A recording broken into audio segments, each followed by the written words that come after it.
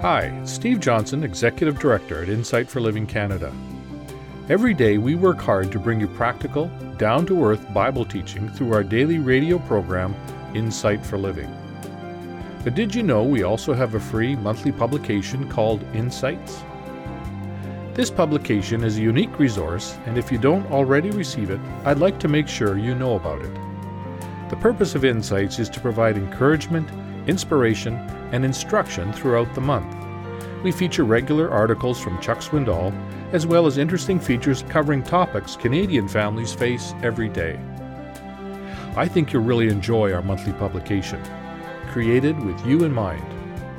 If you don't receive our monthly Insights, what are you waiting for? It's always free and it's easy to sign up. Just call 1-800-663-7639 and ask for Insights. Or you can sign up online at insightforliving.ca/insights. That's insightforliving.ca. Insight for Living Canada, bringing the truth of God's Word to life.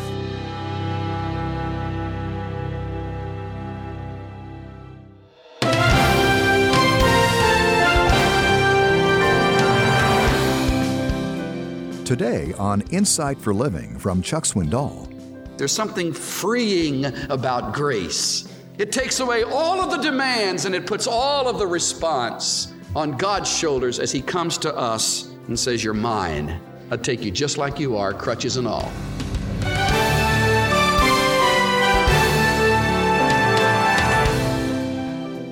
When we search the Scriptures for a biblical definition of grace, we naturally think of going to the New Testament. But in 2 Samuel chapter 9, we find one of the most generous expressions of grace and mercy in the entire Bible. And it's our subject today on Insight for Living, as Chuck Swindoll concludes a message introduced on Thursday's program. His teaching is founded on this stirring scene in King David's palace. It's a beautiful metaphor for the kind of mercy we receive from our Heavenly Father as well. Chuck titled his message, Grace in a Barren Place.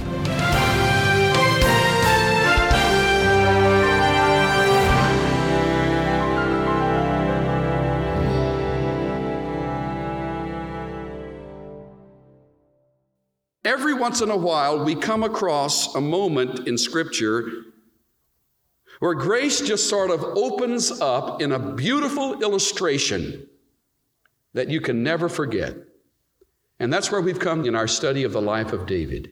2 Samuel chapter 9 is the story, and it describes grace for us in the life of Mephibosheth. Last time we were with David, he was in an interlude of peace and quietness. He was thinking about his past and all the blessings that had been his. And I'm sure as we begin 2 Samuel 9 that David had thought specifically about his love for Jonathan, his friend, whom he had lost in the war. David began to think about a promise he had made. Verse 1. Is there yet anyone left of the house of Saul that I may show him kindness for Jonathan's sake? And Ziba said to the king, there is still a son of Jonathan who is crippled in both feet. He walks on crutches. He's not one to carry himself in the regal dignity of the king. He's a cripple. That's part of the reason the story is so moving. But David moves right on. He said, where is he? Isn't that beautiful? There's a beautiful response on David's part. He didn't ask how badly, didn't ask how it happened. He just said, where's the man located? So the king said to him, where is he? And Ziba said to the king, behold, he is in the house of Machir, the son of Ammiel, in Lo-debar. He's in a place where there is unimaginable desolation. David, he lives out in the barren fields of Palestine. The custom was that the king would kill one who lived on from a previous dynasty, and so An individual was either exterminated or he hid for his life. And that's what this man had done. He had hidden himself away, and the only one who knew his whereabouts was a servant of Saul named Ziba. Mephibosheth, the son of Jonathan, the son of Saul, came to David and fell on his face and prostrated himself. He said, "Mephibosheth," and he answered, "Here is your servant." He didn't know what to expect. David said to him, "Do not fear, for I will surely show grace. I will demonstrate mercy to you for the sake of your father Jonathan, and I will restore to you all the land of your grandfather Saul, and you shall eat at my table regularly." Can you imagine that response? Expecting a sword to strike his neck, he hears the words that are unbelievable words from a king. Dr. Carl Menninger, in his book, The Vital Balance, talks about a particular kind of personality. He calls it the negativistic personality, which at first says no to almost everything. The kids here tonight are thinking, that describes my parents. That's the kind of mom and dad I've got. Not really. These are troubled patients, says Menninger.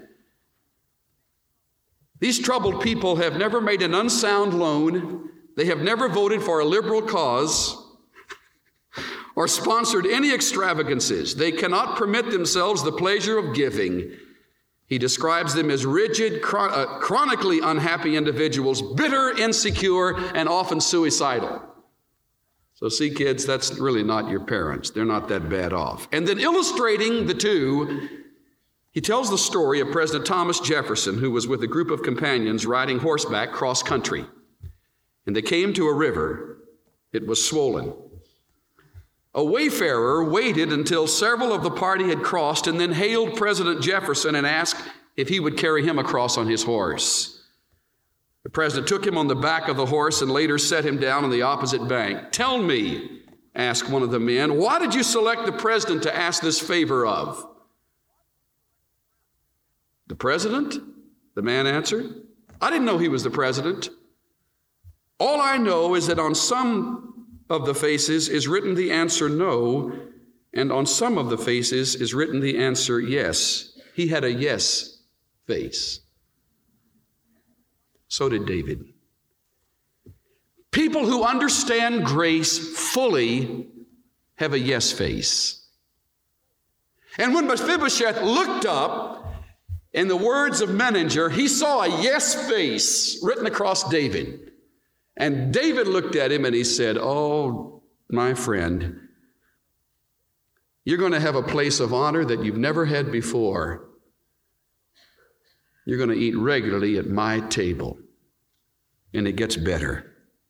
Look at it. Verse 8. He prostrated himself and said, "What is your servant that you should regard a dead dog like me?" And the king, notice he didn't even answer him. He called Saul's servant Ziba and said to him, "All that belonged to Saul and to all his house I have given to your master's grandson. You and your sons and your servants shall cultivate the land for him. You shall bring in the produce so that your master's grandson may have food. Nevertheless, Mephibosheth, your master's grandson, shall eat at my table regularly." Now Ziba had 15 sons and 20 servants. And Ziba said to the king, "According to all that my lord the king commands his servant, so your servant will do." Mephibosheth ate at David's table as one of the king's sons. Mephibosheth had a young son whose name was Micah, and all who lived in the house of Ziba were servants to Mephibosheth. So Mephibosheth lived in Jerusalem, and he ate at the king's table regularly, and he was lame in both his feet. End of story. What a fantastic account of grace. Every time I read it, I get a yes face written across mine because I see a demonstration of what grace is all about. I want you to picture what life would be like at the supper table with David. Okay? The meal is fixed and the dinner bell rings and they're having some guests that night. Well, along come members of the family in later years. Amnon, clever, witty, comes to the table first. And then there's Joab, one of the guests, muscular, tanned, skin is bronzed from the sun, bearing the marks of warfare, masculine, attractive. There's Absalom. From the crown of his head to the sole of his feet, there's not a blemish on him. There is Tamar, beautiful, beautiful daughter of David. There is Solomon. He's been in the study all day, and he finally makes his way to the table. But then as they all sit around waiting, they hear this clump, clump, clump, clump. Mephibosheth slides here, and as one sage put it, the tablecloth covered his feet. And he sat there around the table as one of the king's sons. Oh, what a scene, huh? But you know, that doesn't stop. You know, that story is still going on. Let me show you several analogies between the life of Mephibosheth with the king and a child of God with his Lord. I find no less than 8 analogies. Number 1, once Mephibosheth enjoyed fellowship with his father. It was uninterrupted. So man. We read that Adam walked with the Lord in the cool of the evening, and he enjoyed an uninterrupted fellowship with his Creator. And in that fellowship, he knew a face-to-face relationship that we've never known. That is, like Adam knew. That's the first analogy. Mephibosheth once knew what it was like to be related to the king. Here's number 2. When disaster and fear came, the nurse fled and Mephibosheth suffered a fall. It left him crippled for the rest of his days. Got the analogy? When sin came, the disaster of fear struck man. He began to hide.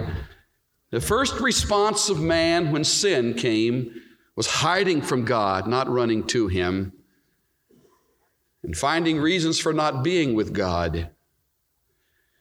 And man became a spiritual invalid and will be so forever on earth.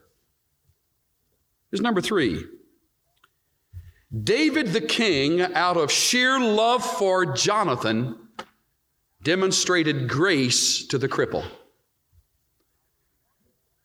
So God, out of love for his son, Jesus Christ, and the death he paid, demonstrates grace to the believing sinner.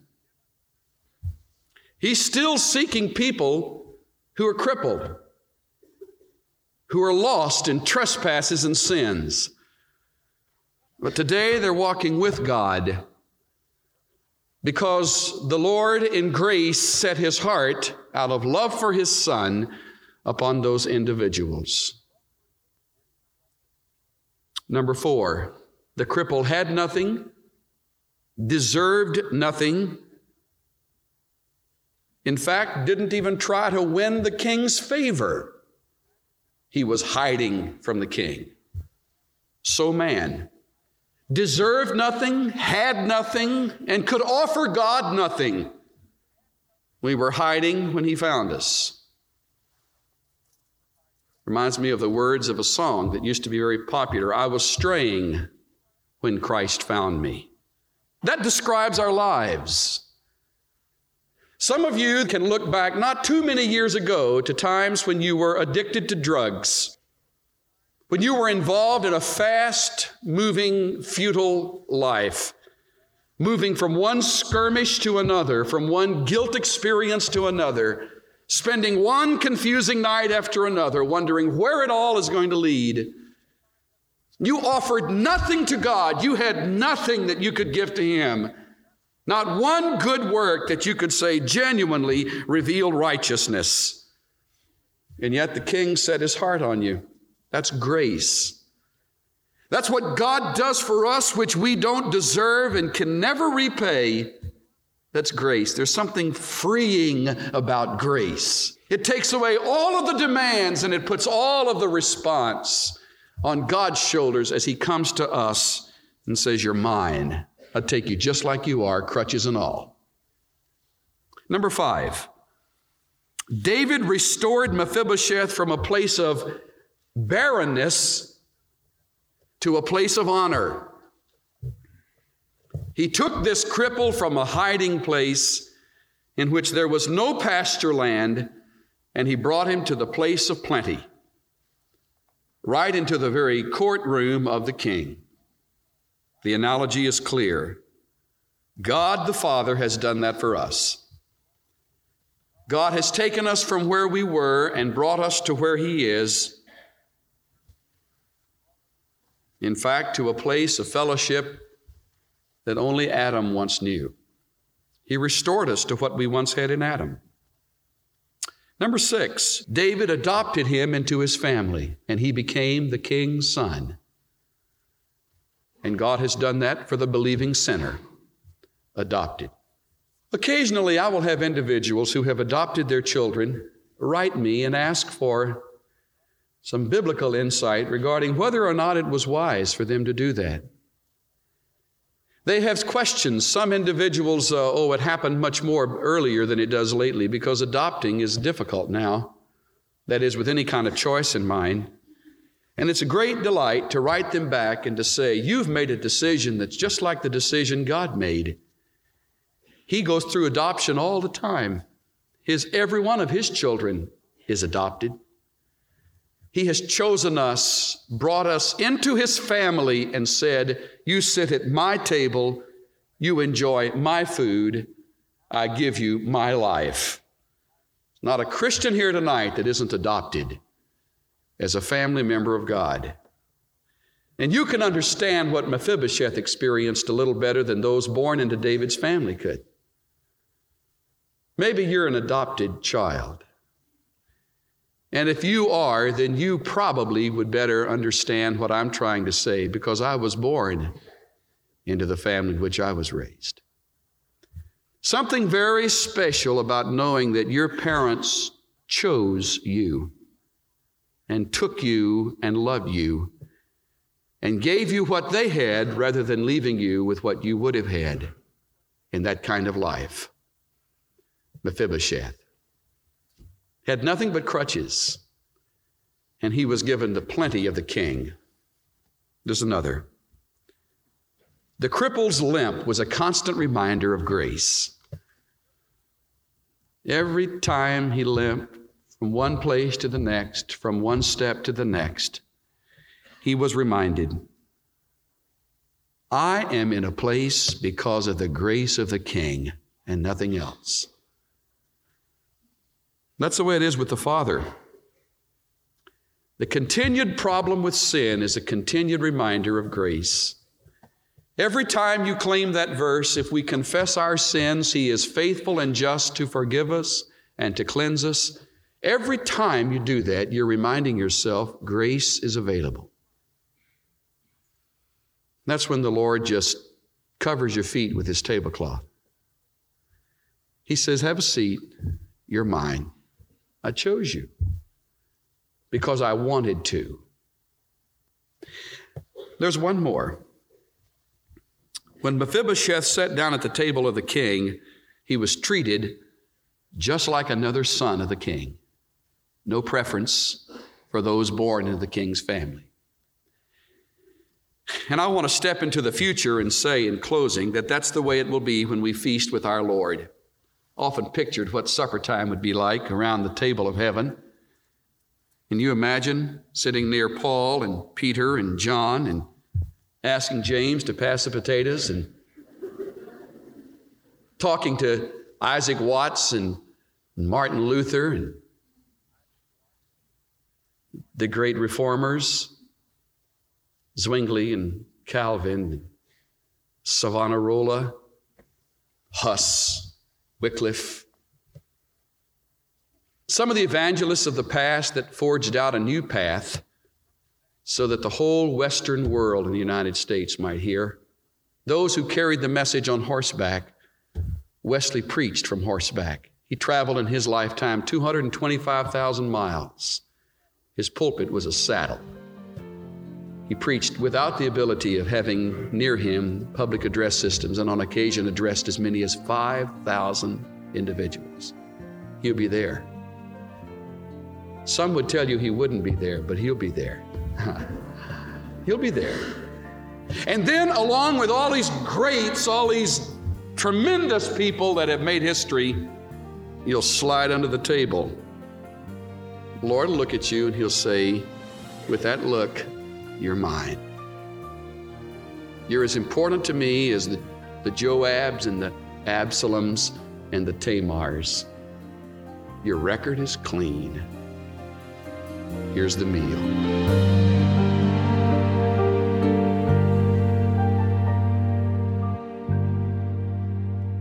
What a moving story we have heard today. And as we conclude these moments together, I'd like to ask you to bow, please, in prayer.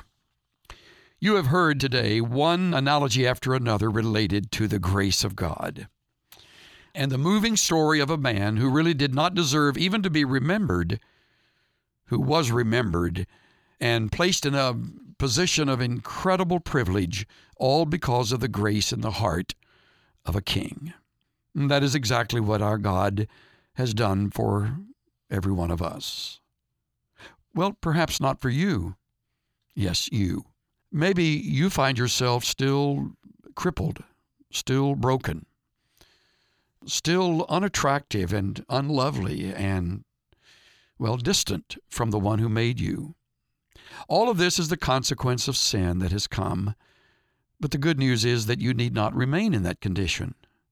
Mephibosheth, you recall, took the king at his word and took his place at the king's table, full of gratitude. God is able to make of you something beautiful and good, even though there is nothing either beautiful or good right now that is in yourself. And the way that happens is through a relationship you can have with the Lord Jesus Christ.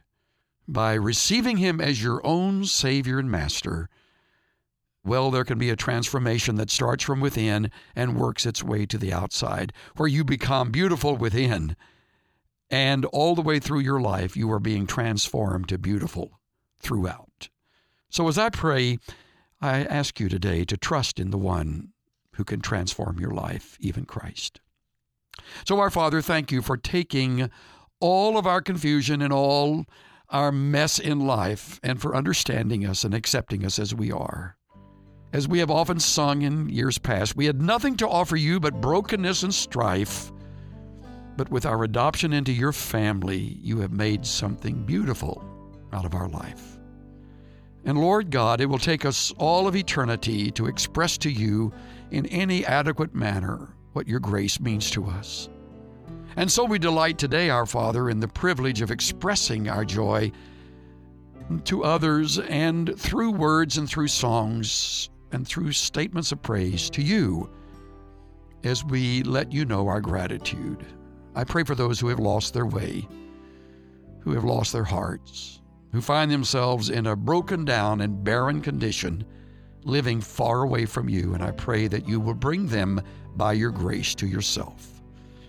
May your love draw them, and may your grace fill them and overwhelm them with gratitude.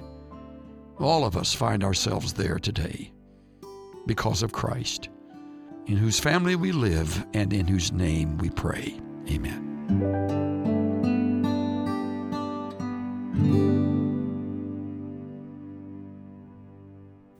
Grace in a Barren Place. That's the title Chuck Swindoll gave to his study today.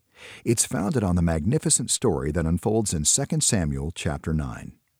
This is Insight for Living, and if you missed any portion of this program or the one that aired yesterday, remember you can easily catch up by streaming the audio from our website.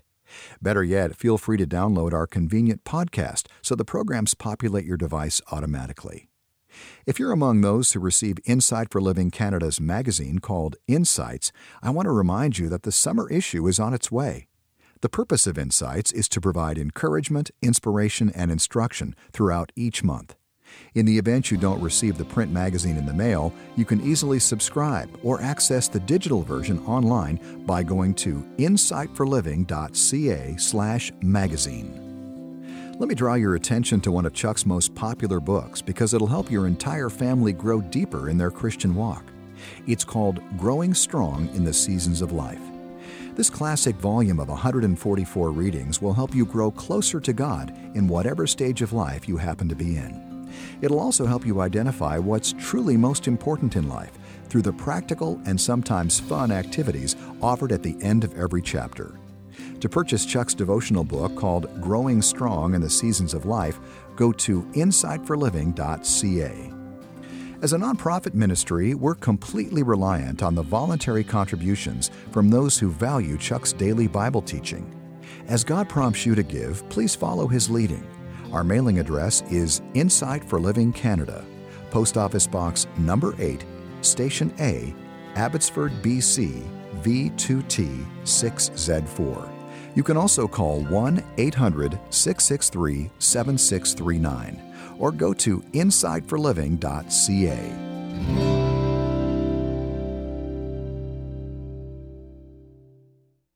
You've heard him teach about the Holy Land using word pictures to make us feel like we're actually strolling through the Old City. Learning about Jerusalem is fascinating for sure, but seeing the land of Israel with your own eyes is life-changing. In fact, it's absolutely magnificent. And now you can see Israel with Chuck Swindoll and the gracious hosts and experts assembled by Insight for Living Ministries. Join us on an unforgettable 12-day tour, March 5th through the 16th, 2023. At special sites along the way, I will teach from God's Word. We'll worship at the Mount of Beatitudes and share the Lord's table at the Garden Tomb. In fact, we'll sail the Sea of Galilee together, and we'll visit places where Jesus walked and taught. To learn more, go online to inspirationcruises.com. Just imagine walking along those sacred sites and seeing the Bible come to life before your very eyes. Mark your calendar for March 5th through the 16th, 2023, and make your reservation by going to inspirationcruises.com. That's inspirationcruises.com. Insight for Living Ministries' tour to Israel is paid for and made possible by only those who choose to attend. I'm Bill Meyer, inviting you to join us when Chuck Swindoll continues his biography of David, a man of passion and destiny. That's Monday on Insight for Living.